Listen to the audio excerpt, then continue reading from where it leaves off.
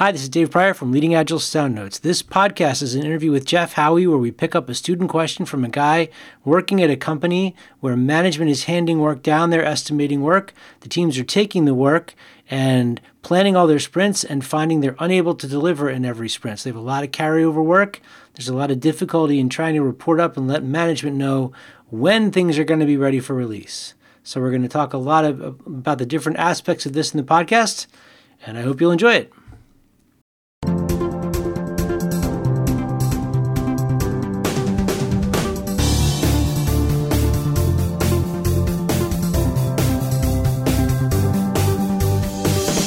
Hey, this is Dave Pryor. Welcome to Leading Agile Sound Notes. Jeff Howie's back. Jeff, say hi to everybody. Hello, everybody. Great to be here. And Jeff and I do a lot of the training work at Leading Agile. I do most of the certification stuff. Jeff focuses on a lot of the other training. Anything in particular you're working on right now that's super exciting in the world of Agile training?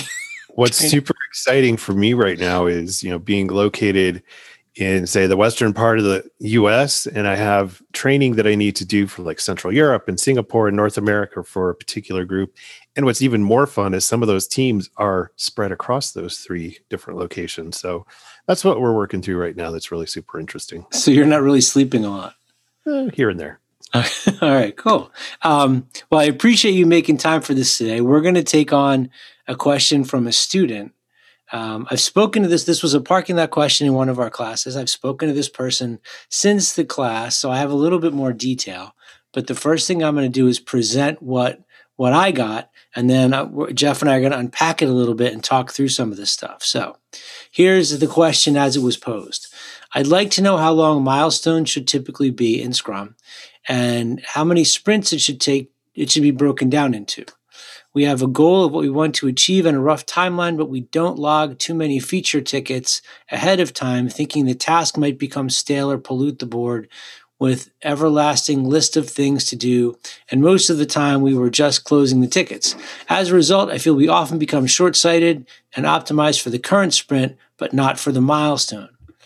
What is a typical window of milestones such that it is big enough to track a goal that we can communicate with management, but small enough that it doesn't add to the list of never-ending tasks? And I should clarify that when this person says milestone, they're basically talking about the equivalent of what we would call a release. If that All right. helps. So, how long should a release be? How many sprints should be in the release? How many things can we fit into the sprint and the release? What's the answer? Really interesting question. I'm going to go with my standard pat. It depends. It depends. Yes. He's making jazz hands when he says that. That's right. It depends. It depends. Yes. So let me start with maybe some. You want some more backstory? Yeah. You know what? Why not? Let's do that. Okay. So the first thing that, in talking through this, the first thing that we uncovered was that the team was having trouble finishing work in the sprint. Okay. So they're carrying work from one sprint to the next. It became clear to me, well, in terms of estimating, the estimation is done by someone not on the team, and it's done in hours. And the work is then handed to the team, and they're told what they should be doing in a sprint. And this person that I was talking to and some other folks will break all the work down and then get some team members and say, these are all the things you're going to do in the sprint. Come back to us with questions.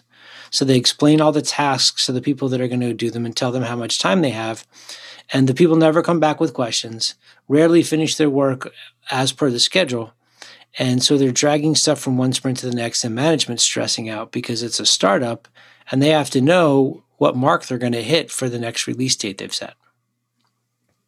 Ooh, awesome. This actually reminds me of a story from my personal life. It happened last month. So, oh, wow. All right. Yeah. So I realized at some point that I needed to do some repairs on my roof, and it required taking off the shingles, putting down new underlayment, putting the shingles back on, things like that. And so as I was doing my research, I found a company who they were able to, in the video that I watched, show me everything that they do in 6 minutes. Now I realized it was going to take them more than 6 minutes to replace my roof, shingles and all that kind of stuff. When I called and I set up the consult, salesperson comes out, They say, yeah, we'll have it done within a day. We'll come on, show up at 8 o'clock. We'll be done and gone by 4. And that's what I told you. That's how long I said it takes to do a roof. That's right. We did have that conversation. Yeah. And then about a week later, the foreman comes out and he's got a team of 3 folks. And he says, yeah, we're actually going to show up at 7. And it'll probably take us until about 5:30 or 6. So again, the person who made a commitment to me as the customer, then there's the people who were starting to get a little bit more granular and were accountable for the delivery. But then the day they showed up. Can I add one complication in here? Yeah. The folks that are listening. So if you've never had your roof replaced, one of the things that happens all day long is that all you hear is hammering and banging. And if you have a cat, that's a problem for the cat. If you have 10 cats like Jeff does, that's not a good situation. It's not a good. But it's only one day. We prepared for the day. Yes. So about noon of the day, I started to look at that and realize they weren't even halfway done removing things. And I was like, this is not going to happen in the day that even the foreman promised, because the people who were doing the work ran into a complication. One of the people had to leave. And in the end, it took 3 days.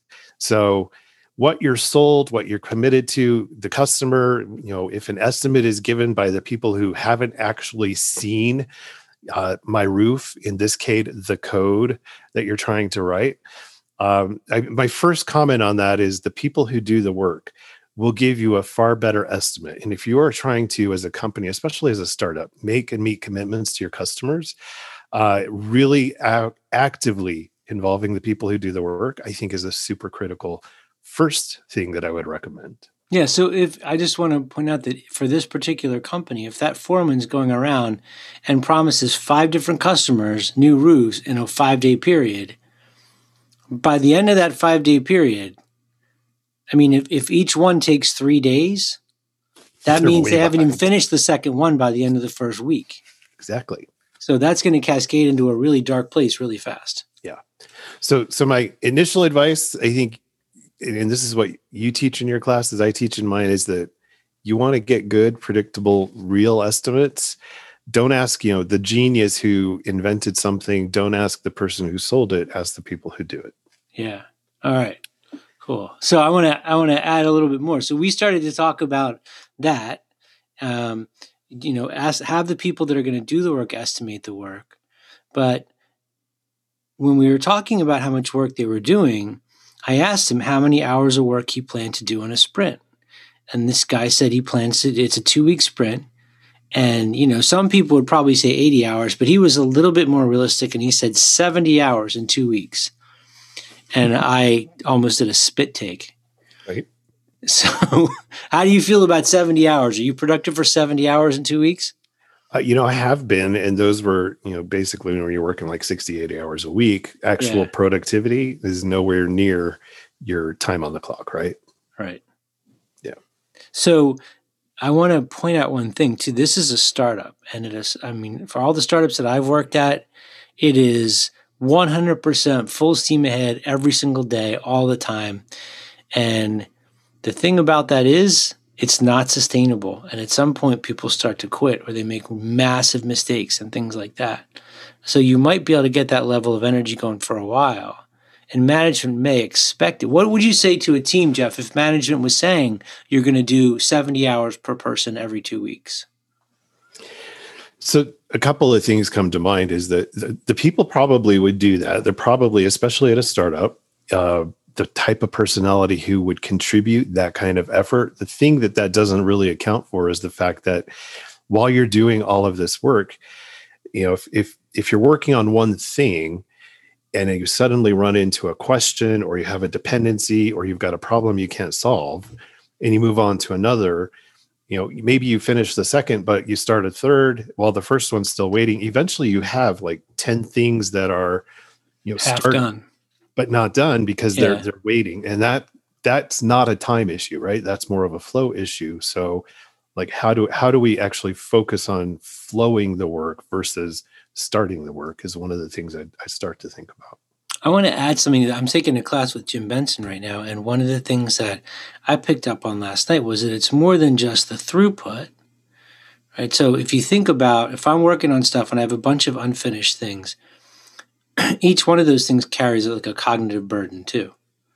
So I become one of those like, oh, I got those 5 things I got to do, and I got to do the new thing with the 5 things, and I keep thinking about the 5 things, and it's occupying space in my brain, and that's going to pull me away from new stuff too. Yeah. So I'm dragging that around. So it's not just flow of the work being done, but flow of, our capacity, our ability to focus on new things. We got to think about how the information flowing through the system. If we're not getting those things built, we're not testing them, which is putting the startup at risk. That, and I don't know how you operate, but a lot of times I'll go back to some of those unfinished things I let sit and wait, and I'll start them over again because I think of it differently. Yeah. Or can't even remember what I was doing. So yeah, there's a lot of waste there. Yeah. Okay. Now, what about estimation? Do you have strong feelings about any particular types of estimation? Does it bother you that they're estimating work in hours? I personally believe anyone estimating his hours is just using a different scale of points in relative estimation anyway, and they're going to be off plus or minus some percentage, just like you are with like points, for example. Yeah. I say it's going to take me 20 hours. It's probably somewhere between 17 and 40, right? Okay. I always like doing the backlog items in points and the tasks in hours because I like to have them as 2 separate ways of protecting myself from overcommitting. If I were coaching the team, that would absolutely be the direction. Separate your tasks, keep those in hours if you must, and then do points and more relative estimates for things like stories, even bigger, t-shirt size or epic points or whatever, if you get up into epics, but I know that's totally different conversation too. So what would you say to the manager? I think we agree on the advice that we give to the teams. What advice would you give to people running a startup who have this kind of a situation? Like your teams aren't predictable. You keep estimating the work and pushing it down. They're not delivering. You can't figure out what's going to happen with your business. What does the management need to do differently? That's a good, I'll give you my personal take on it, which may or may not actually feel good to some of the, so let me put a little disclaimer in here as well. When Jeff and I talk about things like this, there's the things we say you should say, which I don't know if we would actually say in those situations because you might never get to work for that client again. You may have to find a more diplomatic way to phrase what we're saying here. This is true. I think my first go round with the management team would be to say, all right, try it for 3 sprints. Know that you're going to run into risk. Keep doing what you're doing. Let's run that experiment in a controlled environment the way you're doing it for 3 sprints. Then let's stop and figure out how to get the team to do that. Run that for 3 sprints and do a comparison. Because I guarantee just going to the managers and saying, you shouldn't do that. Here's how Scrum works. Here's what the team should do. Doesn't always work. You've got to have some data. So run the experiments, do the comparison, and then start. Guaranteed, the team's going to have better estimates and management's not going to get everything they hoped for, right? Yeah. Or maybe they do. Maybe they're surprised. I've seen that too. But I'd start with that. The other would be that I think there is a perspective that, the management team and the core team responsible for the startup do need to make predictions, and they need to be predictable for the sake of not just their customers, but for their investors and their own careers. So helping them bridge that gap, I think, is the next piece that you really need to focus on. Okay. So I had 2 things, and they're more mindset things. One is that if I'm speaking to management, like one of the things I'd want to suggest is that the person who's acting in the role of Scrum Master, if the behavior you exhibit towards this person and the way you think of them is more the way you would be thinking about a project manager, I would encourage you to maybe take a different look at the role of someone like a Scrum Master, because their job is actually to get the team predictable. And Like if they can't get the team predictable, all the other stuff that you want is not going to happen. So rather than trying to tell your project / Scrum Master how to optimize the team, help that person understand that the way that they're going to be measured is whether or not this team can become predictable. And then think about the things that you as a manager could do to help the team become predictable. That's one thing. The second thing would be, especially if I'm in management, I would want to try to find a way to help the team members understand that my goal and my expectation is for each one of them to be a good steward of the company. And part of that means don't just say you work 70 hours because you think you're supposed to work 70 hours. Don't just take on this 5-hour task because I told you it was a 5-hour task. There's 2 startup people that I've talked to, heads of startups we've both talked to them in the past couple of weeks, and both of them said they expect pushback, they need pushback, and they're not getting it from their teams. So if you're in a culture where the team members are not saying, we can't do that, it's too much, you need to find out what's going on there and what you can do to create a culture where they realize the most responsible thing they can do is say no, because that's the best way they can protect you and the company from whatever unrealistic expectations or hopes we had.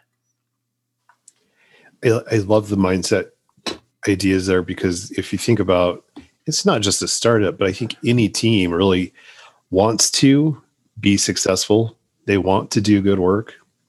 In a situation where it feels like the work is being directed to them and they're being told what to do, it's very different than when you're being given a set of problems to solve and asked to help solve those problems with all of your skill and intelligence. And so that accountability, the more you can involve the team in owning the outcome, the better you are. Yeah. Well, that's a very helpful and positive way to end this short, hopefully informative podcast. Any final words of advice for these people? Keep doing what you're doing with the getting better piece of this. Okay. I think the leadership team, I think that's a piece of experimentation that I would just start to run, both with the culture as well as some of the practices. And then the other is, I think there's opportunity in some of these teams to run experiments. So run experiments. I know that sometimes creates risk, especially in kind of hectic and fast-paced environments, but that's actually how you learn as an organization to do what's better for the next iteration. Yeah, I really wish that when I was working in startups that somebody had said, it's not just building the thing. Part of your job here is to figure out how to make the company work. I never approached it with that mindset. It was always just like this death march to grind things out. And I wish I'd had a different way of looking at things back then. Would have been more fun, or maybe more healthy than it was. More healthy. Yeah. Cool. Well, this was great. So if people want to get in touch with you with follow-up questions, Jeff, what's the best way to do that? Best way is check me out on LinkedIn. Okay. You'll find me out there. All right. And I'm going to put links to all your stuff down at the bottom. Your roof's finished, right? Roof's finished, yes. All right, good, cool. All right, well, if you've got a question you'd like us to answer, you can send it to dave.pryor@leadingagile.com. I'll put my email address in the show notes. These questions came from our CSM and CSPO classes, but we're welcoming questions from the outside. So if you need some kind of hairy situation you need help with, send it my way, and Jeff and I will pick it up in a future podcast. And thanks for listening.